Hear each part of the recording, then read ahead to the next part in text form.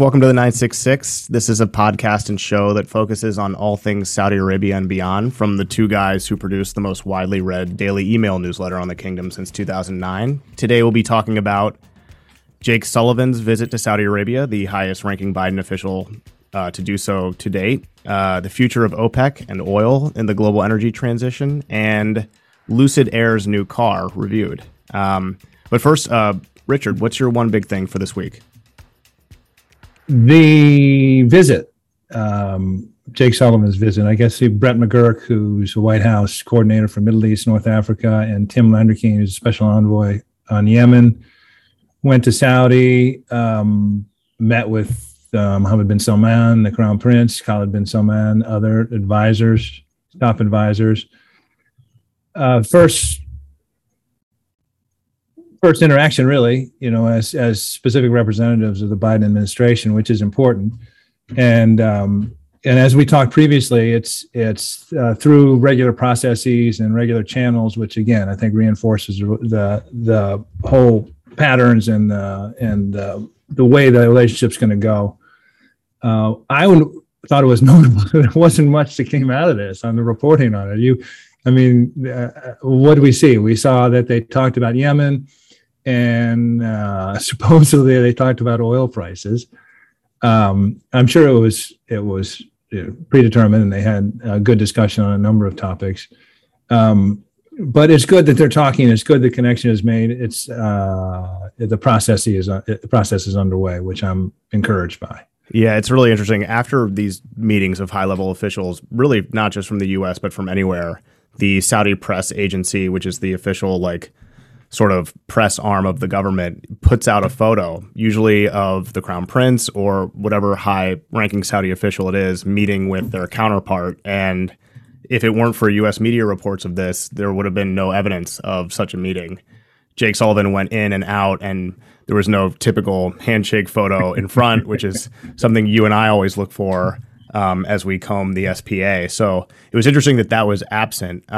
But it's encouraging that they did talk about oil prices. They talked about Yemen.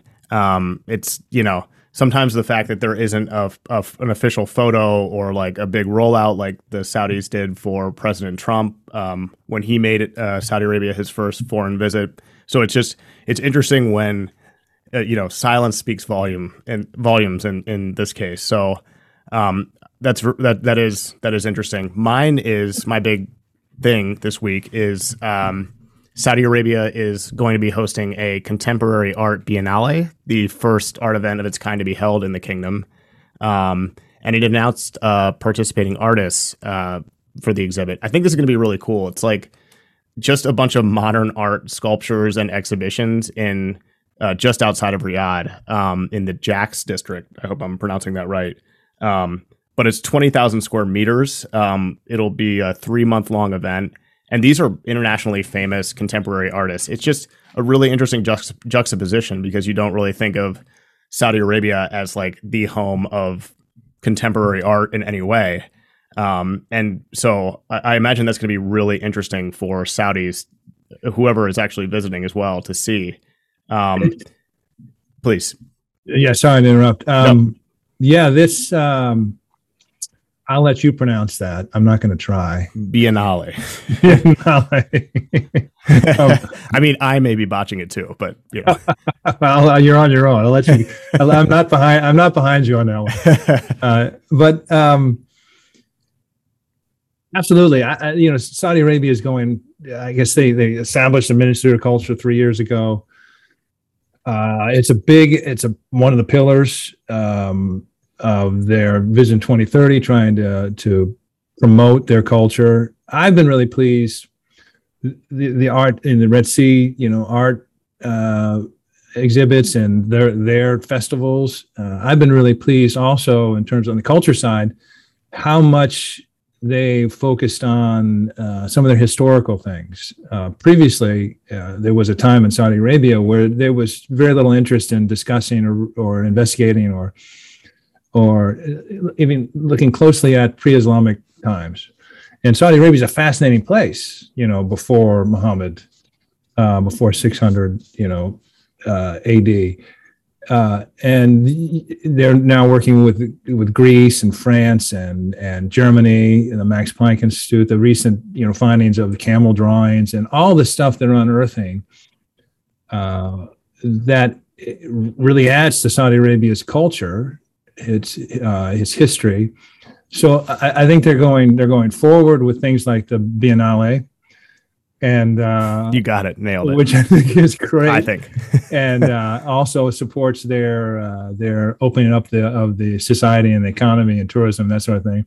But they're also going backwards and exploring their archaeological history and all the things that have gone on in that peninsula, which are extraordinary in terms of the timeline of mankind in general.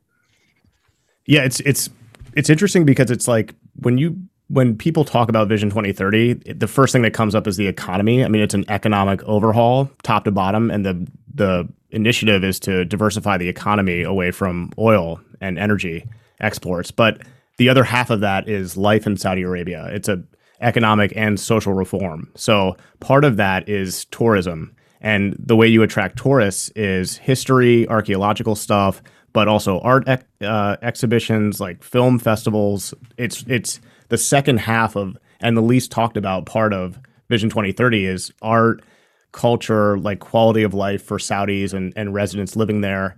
So things like this don't really get a lot of attention, but this would be unheard of about 5 years ago in Saudi Arabia, a international art exhibition. So I think it's really cool. And this will include a lot of Saudi artists too, which again, they're really promoting. Moving on today to our first topic, we're talking about the future of OPEC and oil and the global energy transition. OPEC just released its annual report on long-term energy trends, and the cartel said it expects global oil demand to grow steadily over the next 2 decades. By 2045, it predicts its members' oil will constitute 39% of global crude consumption, up from about 33% now. There were really 2 great Wall Street Journal articles this week on this subject. Another one was an interview from OPEC's Secretary General, in which he said that consumers should brace for more energy shortages unless the world boosts investment in new oil and gas development. It's the first, as the report says, full-throated response to increasing calls to limit such spending. Richard, talk a little bit about what this all means for Saudi Arabia and how Saudi Arabia is managing this energy transition as de facto leader of OPEC. Well, I think it's a good question. These were good articles. From the Saudi perspective, and as we talked about, it maybe seems a cheery outcome by the World Oil Report, by OPEC. But this is a serious organization doing serious research, and it's been supported by a lot of other findings.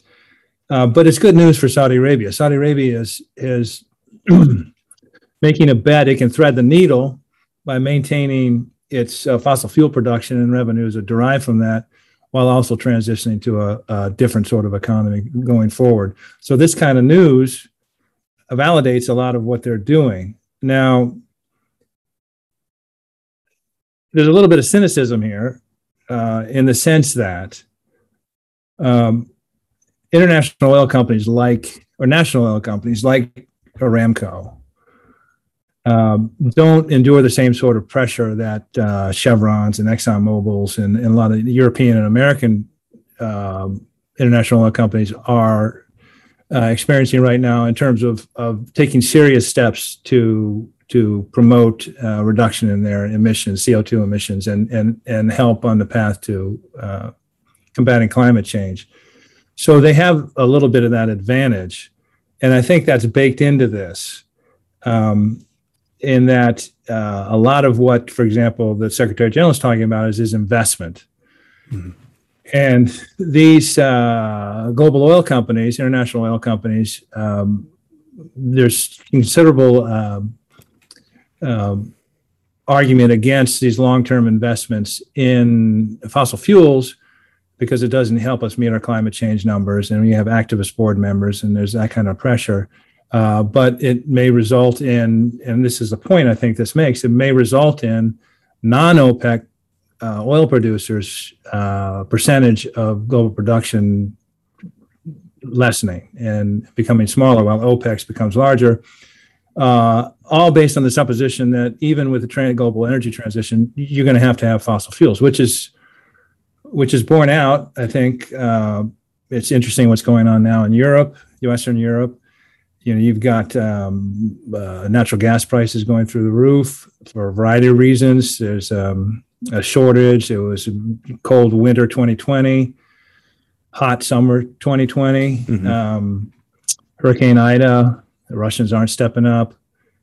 And also in Europe, apparently the wind hasn't blown for months. So a lot of the wind energy is not being produced to help offset the prices. So in this particular moment, all of a sudden fossil fuels in terms of how the reliability and availability seem very attractive.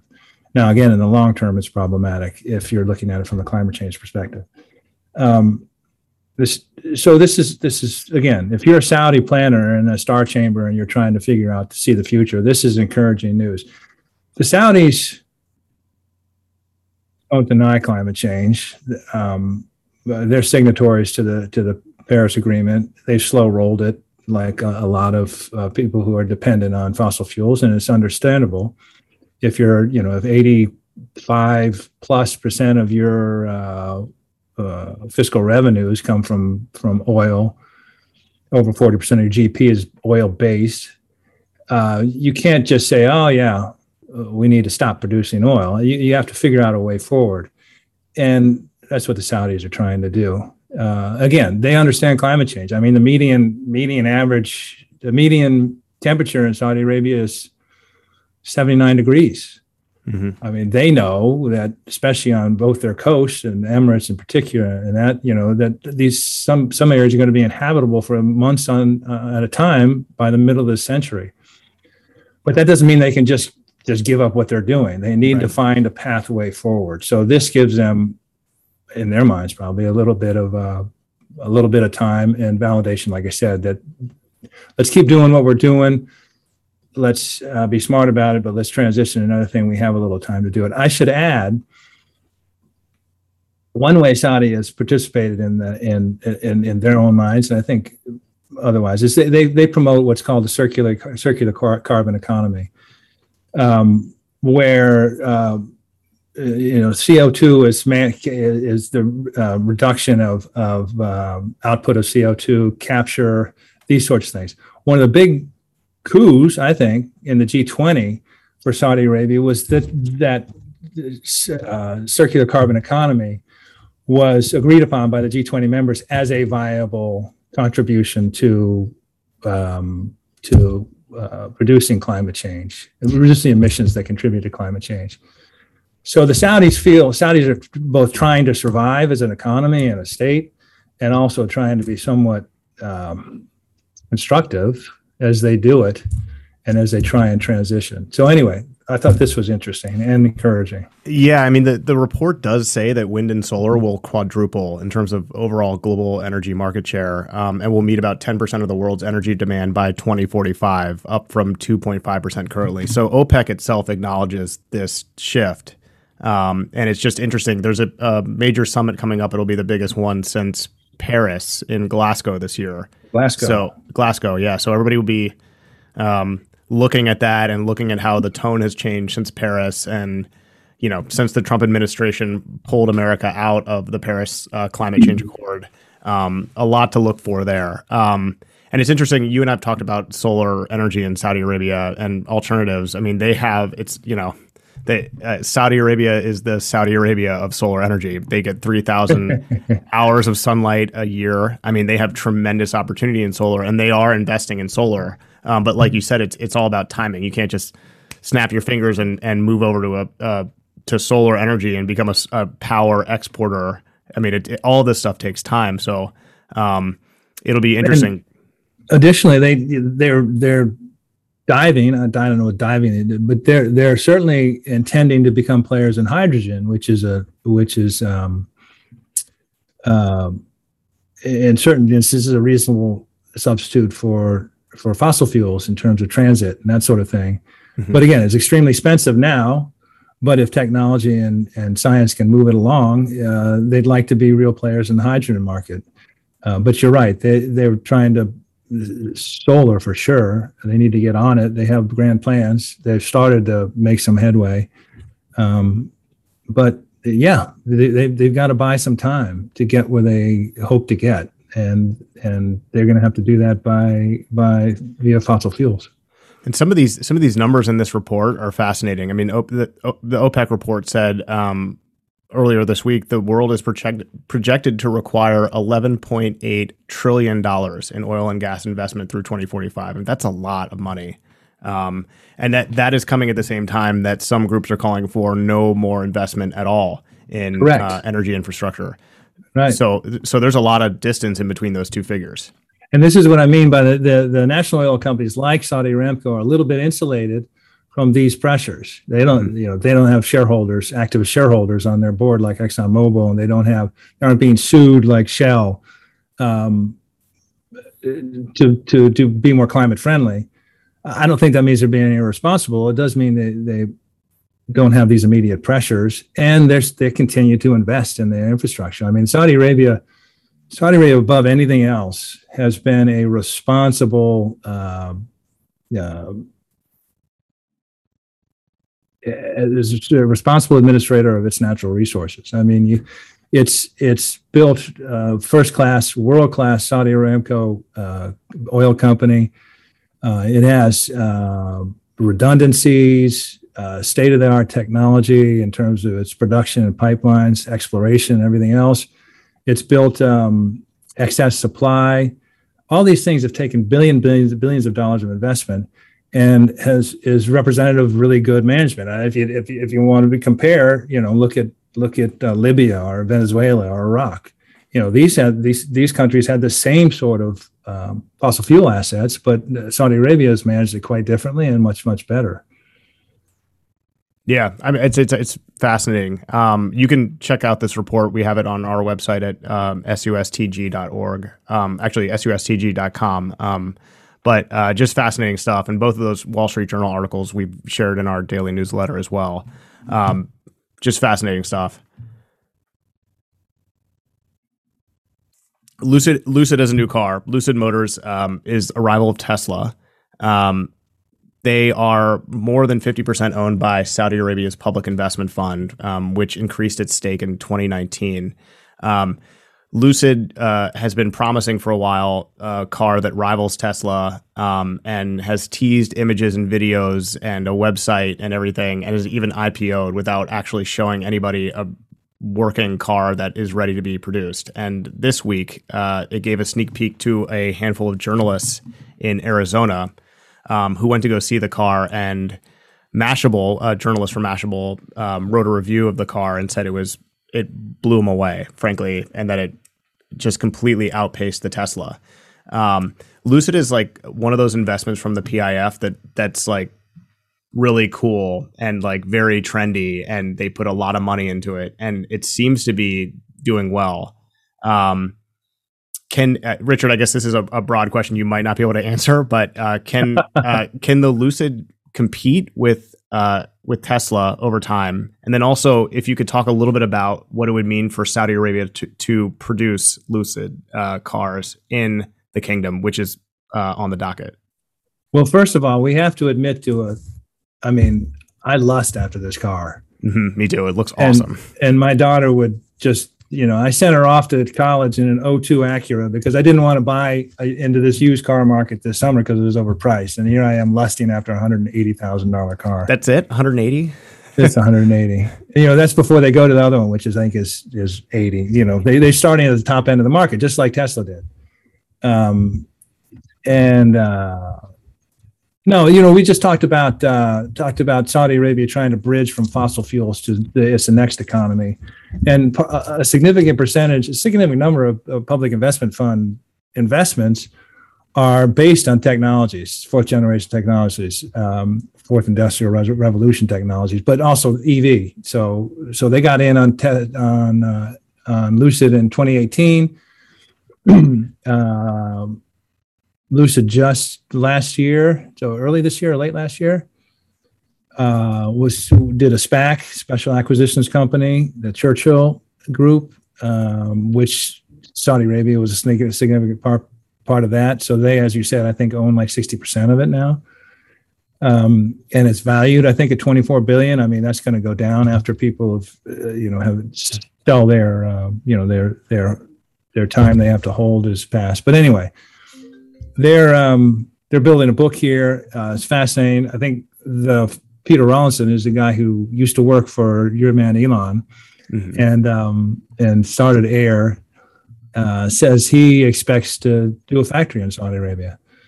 That's always a hope, but does Saudi have the employees and the expertise to do that? Maybe this is where it starts. So it's fascinating from Saudi Arabia's perspective. Whether it can compete, Tesla's sort of done a roadmap on how to do it.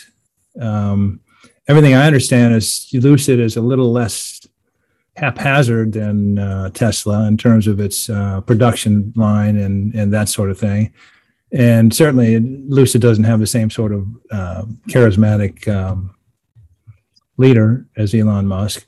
But I mean, there's a roadmap there for it to do it. There's the pre-orders for the Air, Lucid Air, are massively oversubscribed. It looks like an amazing car. This is the second or third report from journalists who have driven it and gone, oh my goodness, it's like driving a spaceship. But the range is insane. It's over 500 miles. I mean, there are 13,000 pre-orders for the $160,000 model, so that's pretty good. I think, how many are they making? I don't think they're making 13,000. So it's people won't be getting that until 2024. But maybe, I don't know. Maybe they can get through it. But it's an interesting investment by Saudi Arabia, and I think shows some insight. And they certainly,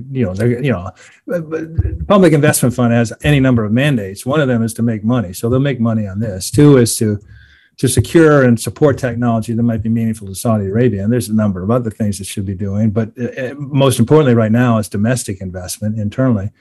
But this is a cool investment. We love it. It's it's stylish and it's current and it's futuristic. So it's kind of exciting to talk about. It's exciting to get some airtime. Yeah, it's also really cool to think about how in a couple of years, one of the coolest cars in Saudi Arabia will actually be an electric vehicle, and it will be the Lucid Air, the Lucid Dream Air, the Lucid Air Dream Edition. Well, but that again, like everything in Saudi, you want that, you got to go back and put in charging stations all over the country, which don't exist right now. Right. So everything in Saudi, you here's the goal. Now you got to go back and do 48 things to get to the goal. Right. So just a quote from this that I wanted to read from the review from Mashable. Quote, finally, after years of waiting, a small group of media folks got to actually drive the Dream Edition. Smiles spread across once skeptical faces. Because of the GT-like handling and torque, yes, but also because so much thought has gone into the interior experience. Sitting in the roomy back seat, which we also did, seems like something you could happily do for hundreds of miles at a time. And even while all occupants are over 6 feet tall, everyone has plenty of legroom. I mean, this is a glowing review, the type of review that it seems like the company wrote itself, and yet it isn't. So it's just really cool to see. It's also cool to see a rival to Tesla, so that maybe instead of just being the unquestioned industry leader, it drives them to be even more innovative than they've already been over time. So it's there's lots really of story. There's lots of things coming up. I mean, and this is again going back to the earlier one, the fossil fuels we were talking about. I guess Norway, they're talking about 9 out of 10 cars sold right now have some sort of EV component, and there's predictions that the last gas-powered vehicle in Norway will be sold in April 2022. Mm-hmm. And that's great for Europe. Europe's way ahead of, Norway's way ahead of the rest of the world. The rest of the world's not going to catch up. But Saudi Arabia, like we said, is trying to maximize its fossil fuels advantage while also getting a hand in on future technologies. Absolutely. Well, we should get one just to, drive it around a little bit. And Make it the official car of the 966. Yes, we should do that. Let's end it with that. Before we go, just want to remind our listeners to subscribe. There's a little subscribe button on Apple, iTunes, Spotify, YouTube. We'll have this podcast up on there. If you can hit subscribe, that actually helps us a lot. So we'll be doing this every week. Thanks for listening.